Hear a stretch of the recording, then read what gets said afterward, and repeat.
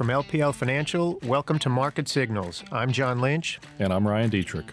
The average year since 1950 sees 5 separate 2% corrections per year.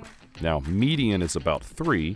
We had 5 2% corrections last year. I honestly kind of forgot that. And you think about the year we had, stocks have gained 30%, right? So, I mean, you can have these corrections, these big sell-offs, and markets can still go higher. And then to put a bow on it, going back to 1980, the average year sees about a 14% correction from peak to trough. Hi, everybody. Welcome to the latest edition of the LPL Market Signals podcast. I'm Ryan Dietrich here. I'll be your host today. And up in Boston is Jeff Bookbinder. Jeff, how's things going up in Boston today? All's well up here, Ryan, although unfortunately all is not well for the markets here. No. But beyond that, had a great weekend. Kids are back to school today after a week off, which was a bit of a challenging transition, but they made it off to school despite being sleep deprived. Now, week off, you had spring break already? Is that what that was? We get 2 week-long breaks, one in April and one in February. Oh, that's kind of cool. I had no idea. Our spring break down here is, I think, the week before Easter.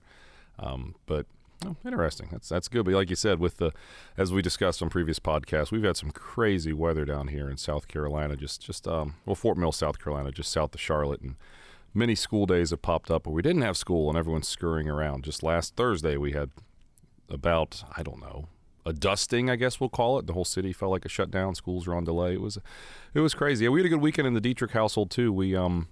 My son won a championship at his basketball team that I helped coach him on Saturday morning. My daughter had a cheerleading thing that she did really, really well at.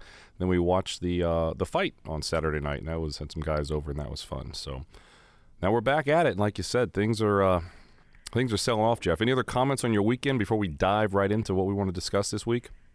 Well, I'm glad we're using my voice and not my feet, because I went ice skating with my daughter. Oh boy! Yesterday, and haven't done that in a very long time. A little bit sore. Wow! Now your feet are sore, or your knees and shins from falling consistently are sore? Which is it? There's soreness beyond the feet, but the feet are where most of it is. Well, so we'll power through. Okay. Let's transition to the markets here, where stocks down sharply this morning, a little bit off the lows, but still down a couple percent. Well, I would say put your feet up and relax, but like you said, today our world gets a little crazy when markets are selling off. So this week, Jeff, on the LPL Market Signals podcast, we're going to focus on the coronavirus. This was something we were going to discuss on Friday, but over the weekend, I think it's up to 28 countries now. The virus is actively spreading, and as we speak, S&P futures down about 2.5%. Italy is down about 5%. Various parts of Europe down 3 to 4%. So a really significant sell-off. We're going to dive into that. Now, there are some other positives potentially out there. We're going to talk about earnings season, which is wrapping up, and this week's weekly market commentary, Jeff, you just posted it on our blog or on our site, lpl.com. We'll talk about earnings wrap up, and then also we did have some decent economic data last week, so we're going to focus on those 3 things in this week's podcast. But Jeff, first things first, the coronavirus. I mean, every day you look, the numbers are changing, but according to some of the data that I saw, about 6,500 people, Jeff, have passed away in China, but only about 24 in other parts of the world. But that's the concern, is the virus apparently is spreading very quickly, it seems like, around the world. Italy closed down almost 10 separate towns, canceled some of their festivals. Iran, if we truly trust what Iran's saying or not, but multiple deaths have come out of that country, and it's spread quickly. And investors are taking a self-first, ask questions later mentality. I mean, Jeff, this is literally last night. You look at the futures crashing, and it's all kind of just happening now. We were making new highs on Wednesday in the S&P 500, and now Monday morning we are not at new highs. What do you think? What's it all mean? Yeah, hard to believe. I mean, stocks are only down about 3.5% now from all-time highs. So this is not even qualifying as a pullback yet. Now, of course, it may get worse. When this whole thing started a few weeks ago, we said this could potentially drive a 5 to 10% pullback. And if you look at history of similar outbreaks, although this is now much worse in terms of how many cases we have than SARS in 2002, 2003, you get maybe a 5% pullback, maybe a little bit more. That's kind of the average.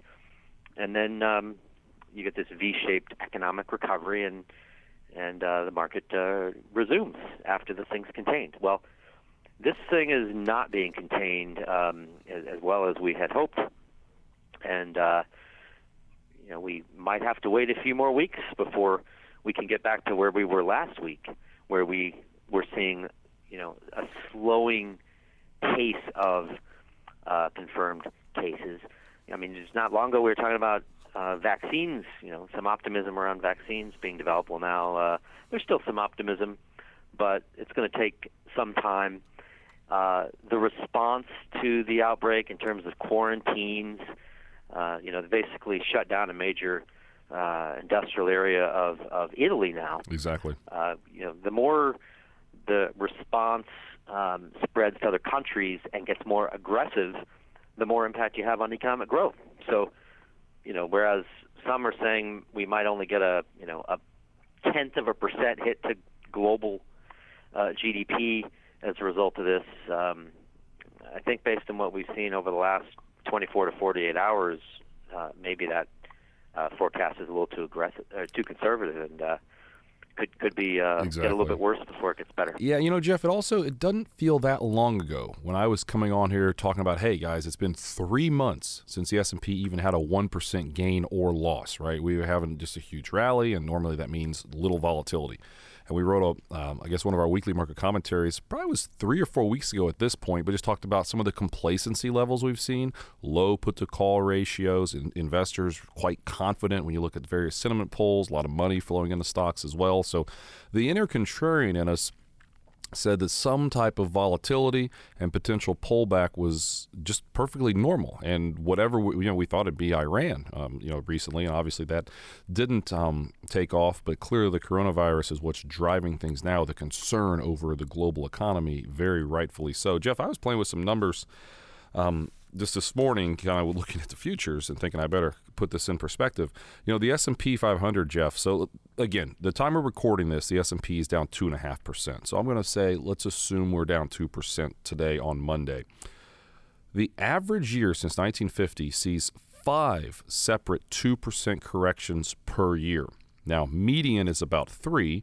We had 5 2% corrections last year. I honestly kind of forgot that. And you think about the year we had, stocks have gained 30%, right? So, I mean, you can have these corrections, these big sell-offs, and markets can still go higher. And then to put a bow on it, going back to 1980, the average year sees about a 14% correction from peak to trough. Now, a lot of those years have seen double-digit corrections, and the S&P is still comfortably in the green for the year. In fact, some pretty good gains. So we're not minimizing what's happening, but like you said, Jeff, we're about 3.5% off the recent highs. Corrections happen, volatility happens, and this isn't totally shocking, I don't think, if you've been following what we've been saying for several months now, that, hey, we've had a good run. Maybe it's time for a little bit of a roller coaster, I guess we'd say, right? It goes up and down. Back to you, Jeff. What do you think? Yeah, that's a great point. I mean, I think that's a great stat for people to share with, for advisors to share with clients. The average correction in a positive year for the S&P is about 10-11%. Right. Great point. So, and yeah, we haven't had much of anything so far. This seems like the type of event. And there's a lot of uncertainty right now, and we understand a lot of folks are nervous. And rightly so in terms of the human impact. But this is just a typical year in the market. I mean, actually, the S&P 500 is still up year to date, even after today's losses. Right, exactly. At least based on where the market is trading. And NASDAQ's today. up more. Exactly. Mm-hmm. Yep. Yeah. And we're only, in the third week of February. So there's plenty of time left for gains. Maybe this goes, again, a little further. Some of the health outbreaks in the past or some of the geopolitical shocks in the past did lead to corrections of more than 10%, maybe 15%, depending on the situation. This feels like something that should be a little bit less than that, but we'll just have to wait. We're following the news like everybody else. Yeah, I mean, I think a little teaser, we've discussed probably writing a blog, and as we've had this discussion, I think I will later today, lplresearch.com. I'll probably put a blog together that just kind of takes a look at, like you just said, Jeff, even in up years, you can still have an average of a 10% correction. I think it's just so important to note that. And I was incorrect with my number I cited earlier. It's actually approximately 2,500 people have tragically passed away in China, but about 24 globally, the rest of the world. And I remember, Jeff, when you did that weekly commentary a few weeks ago, we took a look at swine flu. Over 200,000 people died from swine flu. So again, we're not minimizing what's going on with the coronavirus and literally shutting down countries and cities and counties. It's going to have an immediate impact in the overall economy, we think. But again, we've seen these outbreaks before, and like you said, I mean, Jeff, do you remember by memory, I guess you already said, about 5% correction, and then within 2 or 3 months, we kind of make up those market losses. Am I correct with when you look at the previous outbreaks in pandemics? Yeah, that's right, on average. Yeah. And when you look back at those other instances, what's clear is the economic cycle really drives the reaction more than anything else. Right. Right. So SARS was, almost at the bottom of a bear market, right? Exactly. In 2002, 2003. Mm-hmm. So right. The market bounced back nicely as green shoots emerged, suggesting the recession was coming to an end, and moving past those accounting scandals and all of that. So this is a different situation because it's later in the economic cycle, and stocks are more richly valued heading into this outbreak. So, that suggests that maybe this isn't just a, down 5% and then snap right back in a month or two. Could be a little bit worse given where we're starting from. Yeah, that's a great point. So swine flu took place in late 2002, early 2003 during the major end of a major bear market. And SARS. SARS took place in 2002, 2003, and swine flu was April of 2009, also near the bottom of a historic market sell-off. Now, Jeff, I always like to use this, and it's kind of a little joke, so I'm not making light of the situation we're talking about, but there's an economist, right? You talk about averages. There's an economist, and he puts his head in the oven, and he put his feet in a bucket of ice. And they said to him, a statistician. A statistician puts his head in the bucket and feet in the ice, and they say, "Hey, how do you feel?" And he goes, "Well, on average, I feel pretty good." You ever heard that one? But yes, I have heard that one. That's a good one. So when we're getting to these averages, it's tough when you have relatively small sample sizes and different things. That's why we use medians as well. But still, we think it makes a lot of sense to take a look back at history and then potentially try to find the path where the future will lie. I mean, Jeff, we've covered a lot on this. We're going to do a lot more on lplresearch.com, our blog, taking a look at the coronavirus and the impacts, and really just what I talked about earlier, the volatility aspect of things, where we were spoiled for 3 months with no volatility. Now we're having it. Any kind of final comments on coronavirus before we maybe get to some good news for the next 10 minutes of this podcast?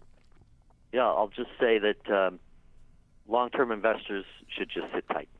Exactly. The economic impact of this is almost certain to be temporary. And while we don't know how long it's going to take to resume economic activity at its prior pace, we do expect it to happen, certainly at some point in the first half of this year. And long-term investors should be rewarded by staying the course. Yeah, exactly. I mean, just today we saw the IMF cut earnings estimates for 2020 for China. And again, not surprising at all. It's kind of the uncertainty that's got investors on edge here as to how much the rest of the globe potentially could be impacted by shutting down cities and counties and potentially other countries if it spreads that far. But Jeff, some good news here. On the earnings front, this week's weekly market commentary, which you can find on lpl.com, just scroll down a little bit. It's right there next to a link to this podcast. Earnings season in the fourth quarter is pretty much wrapped up, Jeff. You put together this week's commentary. Give us kind of a high level. How did corporate America do, and what did they have to say about the future? Yeah, corporate America did great this earnings season. Now, we have to put out the disclaimer that most companies reported before this latest wave of coronavirus infections. So, had all of the companies reported today, you would have seen maybe a little less upbeat commentary on the future. But that doesn't take away from the fact that corporate America had a lot of momentum heading into 2020. So, we had really nice upside on earnings and revenues relative to expectations when earnings season began. And that was, with some challenges, certainly. Like a lot of the fourth quarter, we didn't have a trade deal secured. And certainly global growth was slowing. We hadn't really seen evidence of a pickup in growth like we started to see at the very end of the quarter and in January.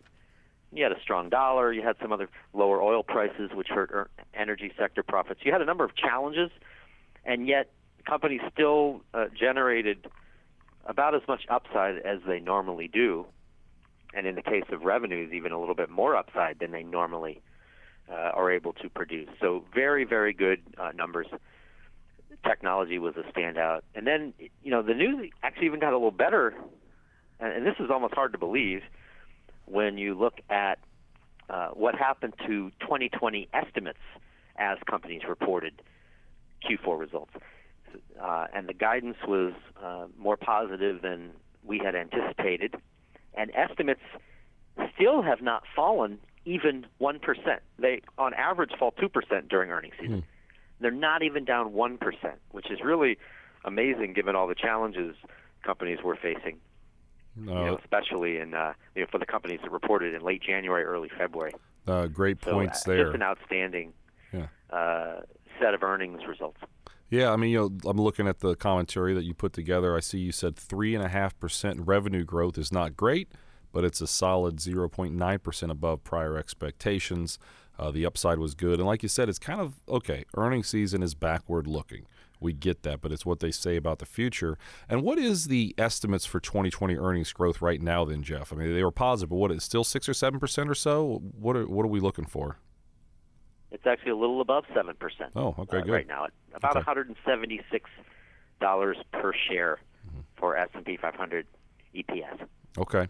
So that's, like you said, I mean, and again, remember, earnings were relatively flat last year, so we are seeing a little bit more of an acceleration on earnings. Jeff, let's talk about technology stocks right now, maybe for a second, because they've been a true leader, right? Tech stocks are up 50% last year. NASDAQ's still leading, but the last couple days, you look at the groups that kind of got hit, it is the high flyers, it's tech stocks.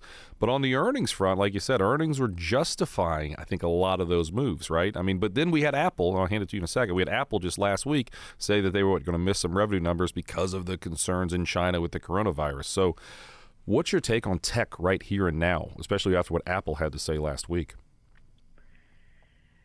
Yeah, it's one of the most China-sensitive sectors in the market.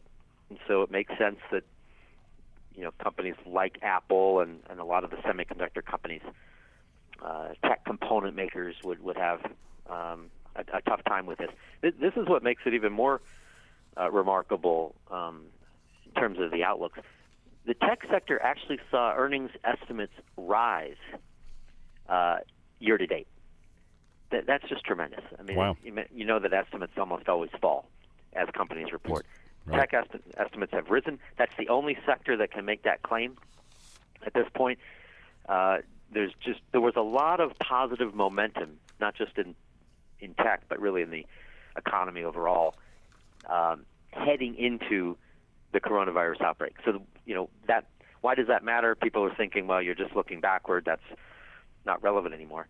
It matters because we had some momentum, and we were in a better place when this hit. So the U.S. economy and corporate America both were in a better position to withstand this than they would have been otherwise. So we think that'll limit the eventual hit. Okay, good points there, Jeff. I think we've got about 5 minutes to go, so let's talk about our final subject here of the day. Just some other economic data that came in last week that, like you just hinted at, were improving, right? Showing signs that the economic slowdown we saw late last year could be ending. Now, the obvious caveat here is the impact of coronavirus going forward. But, Jeff, one of our favorite indicators is the LEI, Leading Economic Index. Is it the Conference Board who makes that one? I believe, right? That's right. Board. Yeah, good. So sometimes I get this stuff right. There are 10 separate indicators on it, but what we really like about it it's leading, right? It looks at some of the leading indicators. It's not backward looking. And what we saw was a really good jump back in, I think it was January. The recent number came out last week. Yes, January. We saw a good jump again. So some of the leading indicators that are out there showed a positive sign. Also globally, look at manufacturing PMIs in Europe specifically. Really nice bounce out of Europe. Germany's been in a manufacturing recession. I think most of us agree there. But finally, they're showing some signs of thawing out as well with the U.S.-China trade deal potentially moving forward and some positive news. So we had some positive leading indicators last week. Any other comments on kind of what we saw from the economic data last week? I think it's important to keep in mind, though, that data all came out before the outbreak worsened. And so you might see a little bit of a dip in February. Mm-hmm. In fact, we just got a data point late last week that reflects some of the February weakness, which was the Manufacturing Purchasing Managers Index from Markit, M-A-R-K-I-T. With an I. And we saw that drop a point. Actually, the services number within that set of data was down about 4 points. So no doubt manufacturing sentiment in the U.S. has been affected by what's going on in China over the last few weeks. This is something we have to watch. But here again, that reading was expansionary before. It was both of them were over 50, so you had a little bit of a cushion there to help withstand the impact of the outbreak. And we still have seen very, very few cases in the U.S.